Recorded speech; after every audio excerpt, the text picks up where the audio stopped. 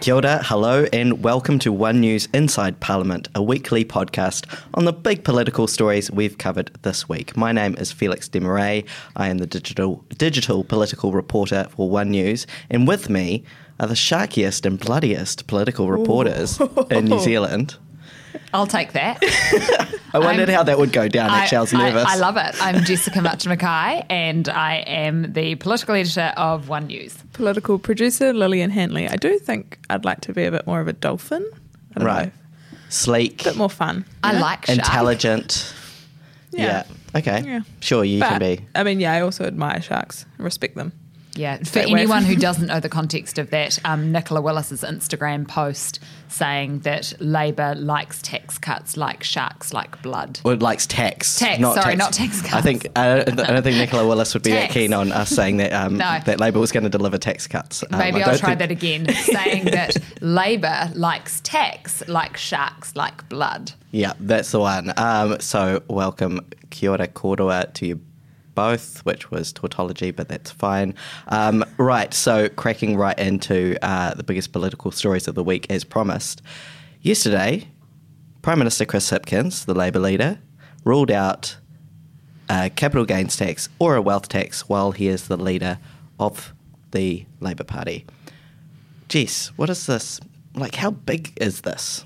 This is a really significant move from Labor and probably their biggest election manoeuvre to date, leading up to the election in 3 months' time. There are a couple of elements at play here. First of all, it's pretty messy that this announcement was made when Chris Hipkins was in Lithuania.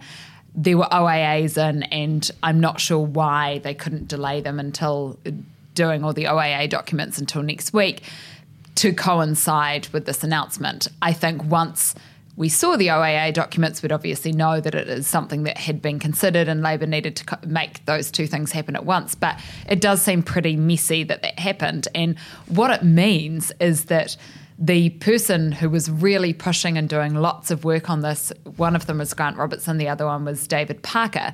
And then Grant Robertson has to go out and say why Labor's chosen not to do it, even though he was the one pushing it. And I understand from behind the scenes, one of the big things that made it hard to get this across the line is when it comes to farms, obviously it's over $5 million per person for that wealth tax. Yeah.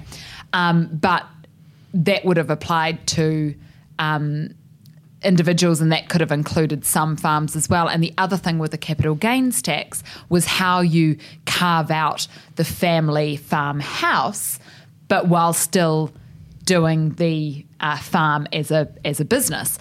And these complexities, there's a way that you can work through them, but whether Chris Hipkins wanted to go out there and explain that message over the next 3 months, I just don't think he had the political stomach for it.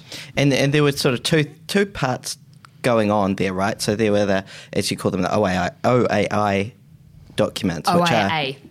How did that happen? OAI. I've been saying OIA for a long time. Official Information Act. Yes, that one. But so it was a proactive release, actually, I think, from Treasury on information on the investigations behind the budget. Kind of proactive, right? but we'd all OAA the documents, right. So it wasn't out of the kindness of their hearts. They decided just to put them all together and give everyone everything. So that came out, and it revealed that the government had been investigating a wealth tax, capital gains tax, also a windfall tax, which nobody really talked about except for Nicola Willis, and nobody in the media, rather. I mean, we did a few stories on windfall taxes before. I mean, yesterday there wasn't a lot on the windfall tax stuff, but Nicola Willis did point that out too. And then that sort of forced Hipkins' hand a little bit to say, yep, and by the way, not on my watch, it's not going to happen. Don't worry, everyone calm down. Story. Yes. I want to come back to the windfall, but in that, I just want to ask, so because it's a Treasury release, is it Treasury that decides the date? And so basically the government doesn't actually have a say on when that comes out, because you could read it two ways, right? I'm feeling we're going into a long weekend, maybe Labor wanted to drop it, in that regard, in that sense, and have the story be done with, so that Mikey mentioned last night too, the kind of clear slate, so that they could discuss their own tax policy. with no tainted messaging, perhaps, or did they? I disagree with that. Well, that's what I mean. Did they that, get the kind of, what's the word? Did Treasury put it out not really when they wanted to put it out, and they've had to deal with it? Yeah, I think it was the former. The latter? The latter of that. I just think that Treasury was putting it out. I think it's a good message for Labour in terms of saying we're not doing this ahead of the election. I think it takes out one of the really strong arguments for National and for ACT as well. So I do think that Chris Hipkins would have wanted to have fronted this himself. I think it would have been far preferable if they could have done it next week when he's back from Lithuania.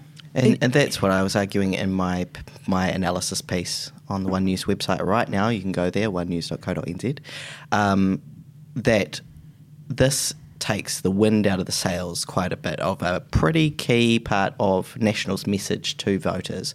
And you'll see it repeatedly over and over again. We've already seen it a lot, this phrase, you can't trust Labour on tax. It's sort of, I don't think it's their campaign slogan as such, but you've definitely seen it a lot. And it's one of the main attack lines that the National Party has used and will continue to use probably. But as soon as you say, no, we're not going to do this tax, not on my watch. End of story. Then it's end of story for at least that part. But I do see that the National Party is still saying, look, yeah, they're saying that, but they have campaigned on no new taxes before, and then introduced you made that tax point and things like that too, Jess, right? In your analysis, in the sense that it's not like it gives Labour a strong position and it cuts down National's argument, like you're saying, Felix. Their argument now is not as strong. I'm curious though as to why. Like, is this you're both saying it's sort of a smart move by Labour, it's a good political move. Are we at the point, is this how elections are run, I suppose, in the sense that you just have to start making good political moves to get in? Whereas like even big economists, we spoke to Sharon Zollner yesterday, who's saying that we are running out of time basically to have this conversation. This conversation about tax or how we're going to pay for things needs to happen regardless which government, is essentially what she was saying, because we have so much to pay for. And sort of what I'm seeing is this kind of, it's not going to be politically palatable, so we just won't do it now. You can't make any of the changes you want to make if you're not elected into government. So politics is about compromise. And exactly. In an ideal world, things you go in and you do all the things that you want to do, that's not real life. And with an election this close, what you've got to do is make sure your base is happy, but you've also got to attract that middle vote. And that's what Labour are trying to do with this by making this announcement. So it is sort of a matter of political philosophy though, right? So some people would argue that politics should be and can be a matter of principle, where a politician lays out what they believe in, a voter goes, yep, my beliefs broadly align with that, therefore I vote for you, therefore I trust you to hold true to those convictions. So in the case of Chris Hipkins with capital gains tax, maybe some voters would expect, you believe in that, so why don't you follow through with it? But then other people are more of the, more perhaps practical or pragmatics, maybe some will say unimaginative view that politics is compromise. So, it's definitely subjective. On that, Josie Pagani, a political commentator, she's been saying for months, right, that both parties sort of need to, and particularly Labour, need to kind of sell their voters something, right? Like give them a big idea, give them a big vision to latch onto, I suppose. So I'm just curious if the strategy now is to kind of go, we'll cut that out. Or are we going to see now, I guess, moving into this next period, the big ideas are going to come through? I think they'll come. One of the points that I want to pick up on, I think in a different economic time, we may have that luxury. I just don't think that that's something that is able to be entertained at the moment. I also think with the capital gains tax with Chris Hipkins, yes, it's something that Labour broadly supports. I don't think it's one of the things that Chris Hipkins wants to die in a ditch over. It's not a education policy. It's not some of the things that he cares about really passionately. And I think it is for Grant Robertson, absolutely, which I think is why he spent so much energy and trying to get it across the line. But I don't think for Chris Hipkins, it's where he wanted to spend his campaign. So it's not his natural fit. So if they had decided to do a capital gains tax, for example, that would be the sphere in which he was dancing the whole time for the next 3 months. It's not his strength. So I can see there's a bit of that at play too.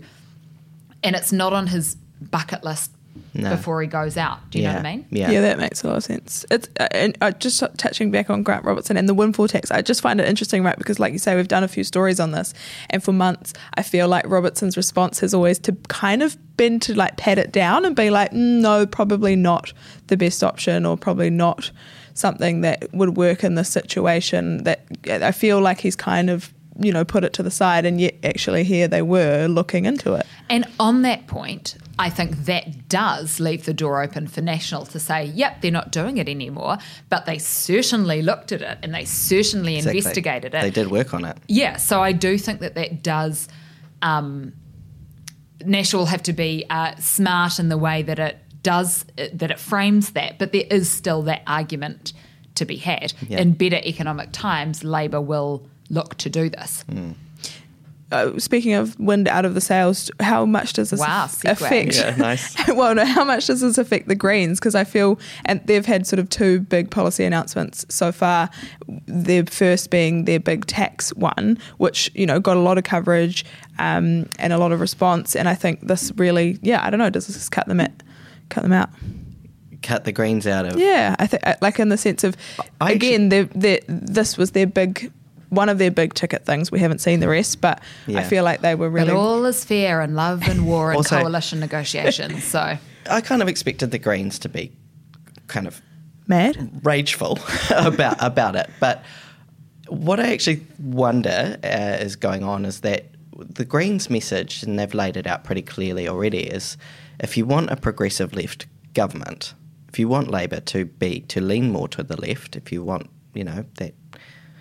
left ideology to be implemented into that the Labour government if it continues, then you're going to have to vote Green. So Labour, Hipkins ruling out capital gains tax and wealth tax under his leadership actually plays into that, because they're saying, look, these guys are not going to give you the left-leaning world that you want, but we will. If you vote for us, it will help us. I think, it would be highly unusual for big economic platforms like that to be anything but the main leading party in a coalition negotiation. Like, I think you can give coalition partners some compromises and some nuggets. I just don't think we would see a big economic policy like that getting across the line. But what I mean is, like, say you know, the election comes and we've got 15, 20 Green MPs, then they'll be in a pretty strong position to you know, strong Labour into things like that. And that's what their argument is that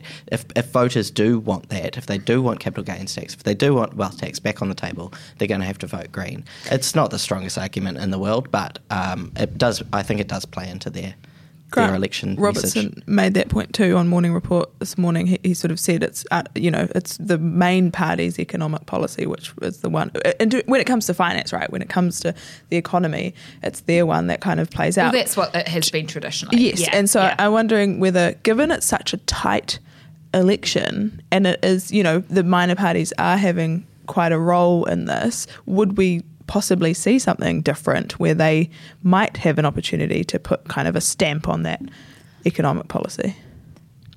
I mean, my view is that that's not been the case, and I think if you are the party that has the biggest representation, you do have a mandate to have the biggest influence. And I think especially with things like economic policy, my view is that you would toe that line. But like I said before, when you're at the negotiating table, sometimes if it's a choice of, do we want to swallow a dead rat or do we want to be sitting in the opposition benches? Absolutely. But to date, the Green Party haven't played hardball. So I'm just not sure. Well, I'm searching for reasons why they didn't go hard on it yesterday. We did have a statement from, press release statement from James Shaw, the co-leader of the Green Party, saying, why be in politics? Well, I'm paraphrasing, but, what's the point of being in politics if you're not going to hold true to your principles?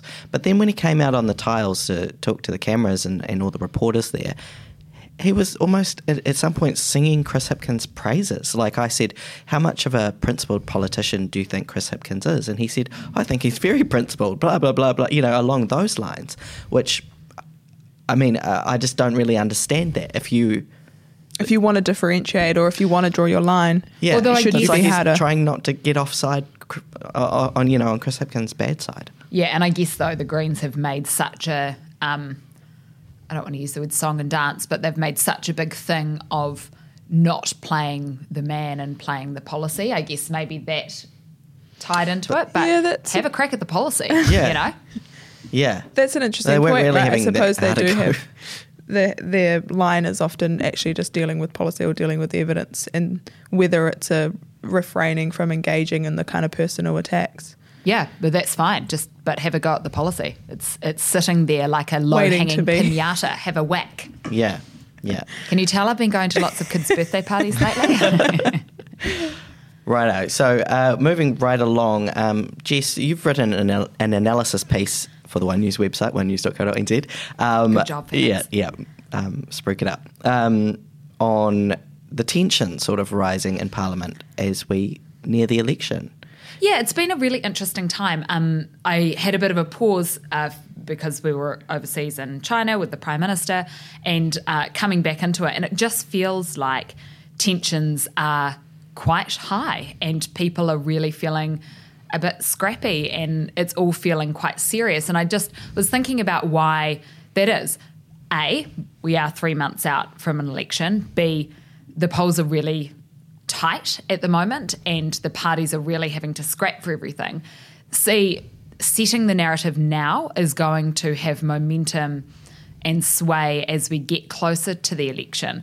And I just think it's not so much the politicians, I think they're reasonably relaxed, but the staffers are really absorbing quite a lot of that pressure. And I also think there's the aspect of it's been a massive year, like it's been a ridiculously busy year. And often in election years, we're sitting there tapping our fingers saying, yeah, come on, let's go, let's get into campaign mode. This year, I think everyone's a bit shattered getting into it. And it comes off the back of being a bit shattered after COVID and a bit shattered after the year after that. I just think there's a lot going on here. So I just think that, and also Jacinda Ardern definitely tried to inject some of that kindness into the election campaign, and we didn't have the attack ads and perhaps less personal quips. That's not Chris Hipkins. He's gone for it. He's a political animal, really getting into that. And so I think the campaign feels different in that way too. So, yeah, I just think it's an interesting time to be in that building and perhaps an interesting time for me to have gone away for a week and then coming back into it and being like, okay, back to this. Yeah. How does it compare maybe to the last relatively normal election, which would have been, I guess, not even 2017, I guess it's the one before that. Because 2017 you were with Jacinda Mania and that sort of thing. Yeah, so that we haven't had a normal one for a long time, but it does feel different. I think people sort of lost their appetite for the sparring, fun, quipping side of politics over show COVID. Me the money sort of. Yeah. I think we'd lost that over COVID and before that. But it does feel different. It just feels, I wonder if it's also having two men makes a little bit different too. Maybe they feel a little bit more open to do that in a way that perhaps Bill English didn't feel, or Bill English or John Key didn't feel with Jacinda Ardern. So, yeah, I think there's lots of different elements to it, but it definitely feels different to me coming into this one. What do you guys reckon? Well, it's my first in the Parliament building, I suppose. Yeah. So even that has been quite a, it's fascinating to watch it all unfold. And I was sort of saying yesterday even how I starting in the role January 2021 till now, I feel like I do have a bit of a grasp on how things run and why, and you have a very good grasp actually, and people's just and the moves that they make and why they make those moves. But something like yesterday with the tax, like it just dropped in like a press release, a Labour Party one, not a government one. And I was also kind of just thrown a little bit. And I was like, wow, I was not quite expecting that, and I don't quite understand why. And it sort of took a bit longer. But I was sort of thinking, actually, I think there's going to be, again, like a lot of these sorts of moves, or there's going to be, I don't know, just the political moves right on the eve of an election is quite different to the political moves in the years prior to. It's all to play for now. Exactly. And we're on a completely different playing field almost. Yeah. It's a different ball. It's sort of, and it's so close that everyone can feel it. And so there's so much more at risk. There's so much more to gain. And again, the pressure thing has been really interesting, kind of just witnessing how people are responding to things daily, like it's not even, we have been talking about, so-and-so's had a good week, or the leaders had a good week, but now it's like one thing every day, and that means so much more on a wider scale. I mean, we talked about this last week as well, but the kind of mood up and down the country when we did those Voxies 100 days out, people are not sure, actually. People are genuinely not sure who they're going to vote for. They're kind of aware of the issues that they think are the important things to focus on at the moment, but they don't know. And so it really is, it could go anywhere, which I just find quite fascinating. Yeah, it's a knife edge election. Very much so. I thought it was quite interesting. We were talking to a staffer recently who said one of the sort of risks, and this will be for both parties, or both major parties, National and Labour, is that people become so, what's the word, disaffected? Disillusioned? Disillusioned, yes. Thank you, Lillian, with politics, that they simply won't vote. And, it's not a matter of necessarily losing people to National or losing people to Labour. It's just losing them completely. A vote that you might have otherwise have had, and that sort of married with what I'd heard. I might have even been a taxi driver, that classic taxi driver chat. You get the temperature of the nation. I feel. Where they're saying, I don't know, it's just the two Chris's, blah, So, it actually raises the stakes, just absolute knife edge. But it comes back to your point about presenting something exciting and visionary, and I think we're going to see that in the next 93 days, some big picture stuff. Well, I certainly hope so. Otherwise, it's going to be a long 3 months for us. And of course, it's all about us. I think it is already going to be a long 3 months. I hate to break it to you. Yeah, true. But yeah, true. Meanwhile, as we've sort of touched on, Chris Hipkins, Prime Minister, has been in Europe. What's been happening? He's had at the NATO summit at the moment in Lithuania. He put in a couple of visits to Brussels and then to Sweden, Stockholm, as well. This is his first. He went over for the coronation, but this is kind of his first trade deal and meeting and shaking hands and getting to know those European leaders.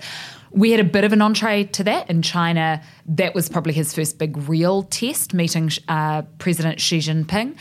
And I think going back to that, Chris Hipkins, it's not his forte, but I think he warmed up. So I think he was pretty cautious and very careful and slightly boring, but he got it done and didn't cause a misstep, which with China is very, very important. And I understand, because in China he had a few sort of frustrating press conferences for media where he would just repeatedly say the same line over and over again, yeah, right? He got the line from MFAT and that was the answer to everything over and over. And I mean, if it's a choice of that or causing a diplomatic incident, that's obviously a far better approach, but you just also want your leader to be comfortable enough to answer a question authentically without just with a And line. your understanding, right, is that he's more of a domestic politician than it just has less experience. Less experience, and I think diplomacy. it's just not his natural instinct, interest, perhaps either. And that's something you learn as Prime Minister, and he's learned pretty quickly. I think he did a good job in China, and he seems pretty relaxed in Europe by all accounts as well. So, yeah, I think he's been in the job, 6 months now, and clocked up quite a few overseas trips. It's an interesting time for him to be away. I think it's quite interesting seeing Christopher Luxon is posting pictures from all corners of New Zealand, and Chris Hipkins is posting pictures as Prime Minister. And I think we haven't quite seen Chris Hipkins switch into campaign mode yet, but I think once he gets back from Lithuania, I don't think he'll be able to help himself. And even though there's still 6 weeks left to govern, I think we'll see him make that switch into campaign mode to match Christopher Luxon, who's definitely in campaign mode. Do you think, is it a net positive or negative for Chris Hipkins being away right now, politically? My view is that it's a net positive. I don't think you can, as long as he doesn't make any mistakes, looking prime ministerial when you are trying to be Prime Minister again is a good thing. If he was to spend 3 or 4 weeks out of the country in the lead up to the election, that would be bad. But I think for these small, short trips, my view is that it's a good thing. It also is one of those things that he had to be at. So there's not a whole lot of choice around. We needed to go to the NATO summit. It was important for New Zealand to be represented there at the highest level. Yeah. So, the fact that he did do extra days in Brussels, that's a choice for him. But if he becomes Prime Minister in the October election, he needs to hit the ground running with that as well. So Jet-lagged or not, he'll have to get right into it. Yeah. What do you guys think? Do you think it's a good thing or a bad thing? I was sort of thinking about that same thing because, what do you do? Do you hold off these international trips this side of the election in order to focus, your attention at home and leave? Because if he does become Prime Minister again, he's got another 3 years to do all these trips. Or do you do a little taster? You're too big, put the 2 big feet on the tightrope basically and do China, do Europe and meet, I guess Jacinda Ardern had also had that meeting with Joe Biden, so that's already, that's all there. Do you do that and then, like you say, hit the ground running after the fact because he's kind of put the feelers out there, the tasters out there, the people overseas therefore know him, meet him. I don't know if I can't say whether it would be beneficial either way. I think those relationships need consistent maintenance, though. That's what I mean. Is I don't see. I think it's probably a good thing for him to have gone there and done that, and also a good. It's almost like a good audition too in front of the nation. Like we're watching him as well, going over there and doing that, and whether he can do that. That's a good point. He can be the Prime Minister. Yeah. And I think, I guess it depends again how much. People at home see that as like, oh, you shouldn't be over there doing that. But I do think that people get a sense of the importance of having those engagements and things are kind of tracking on as they were. And there have been times where things have been cancelled. Like in 2019, Jacinda Ardern was meant to be spending 10 days, I think it was in China, or a week in China, just after at the end of March. And because of the March 15 attacks, she ended up just going over for 24 hours and coming back. And that's an example of where it just wasn't appropriate for her to be out of the country for that long, where New Zealanders needed that leadership. And perhaps that's not the case right now. Yeah. I think it's a net positive for New Zealand, probably. Those trips needed to be done. They will likely have beneficial outcomes for the country. So, they just needed to be done. And, I don't think it's going to hurt him too much being away. But he does need to come back, and he does need to kick into campaign mode. And I do Some people would like him not to come back, perhaps. On your point about him having to kind of come in, like he's going to have to come back and hit the ground running on campaign mode. And I just had this flashback of was it his first weeks or first week in the job as Prime Minister, and the floods in Auckland had happened, and he went up into Auckland. And I think that again, this was quite a difficult and somber mood, which is quite different to a campaign mode. But again, watching him in that footage kind of walking around talking to people, whether it was because he was just kind of new to the job or he's not as comfortable as, say, what we've seen Jacinda Ardern be in those situations, he was a little bit stiff and a little bit awkward, I felt. But that could have also been him sort of being respectful and, you know, playing to that somber mood. But I'm intrigued to what he's going to be like on a campaign, you know, campaign mood even.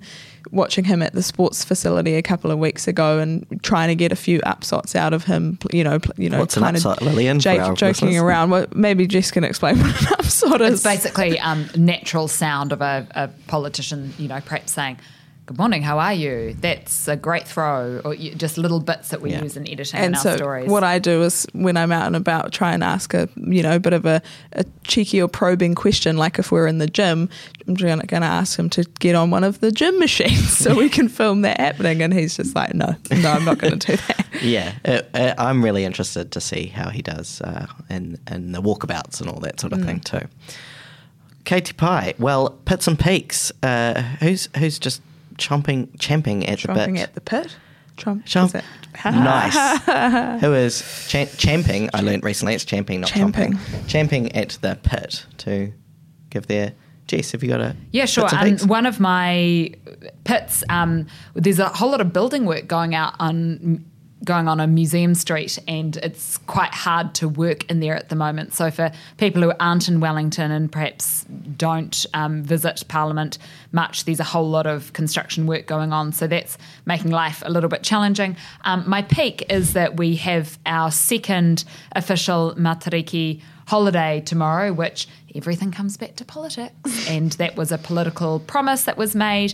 And aside from the politics of it, I think it's a special thing for New Zealand to celebrate and mark. So that's something worth noting as well.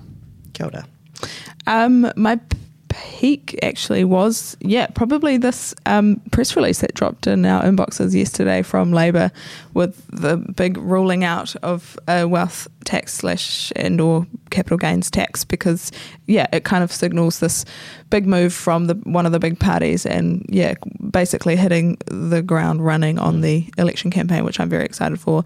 And no pits from me. Yeah, a couple of cards on the table there, right, with that announcement. It was pretty cool. So my pit was James Shaw, I think, went a little bit soft on the Labour Party on the tiles when we were asking him questions about capital gains tax and wealth tax. I think if you're a minor party, be a minor party, go hard. It behooves everyone, opposition, whatever, your voters, everyone. Peak, though... last week it was the Labour Party and Te Pāti Māori's birthdays. The Labour Party turned 107, our oldest political party. Te Pāti Māori turned 19, bit younger. Youngest parliamentary political party, I should say. And I did a write-up on all of our parliamentary political parties, how old they are, where they sort of came from, and I found it really interesting and fun, and I think you should go and read it. So with that, that was One News Inside Parliament, your peek behind the scenes on the biggest political stories of the week. Email us if you want to on insideparliament@tvnz.co.nz, and follow One News on all your social medias. And if you like this episode, please let a friend know. And don't forget to rate and review us. Thanks very much. Ka kite anō.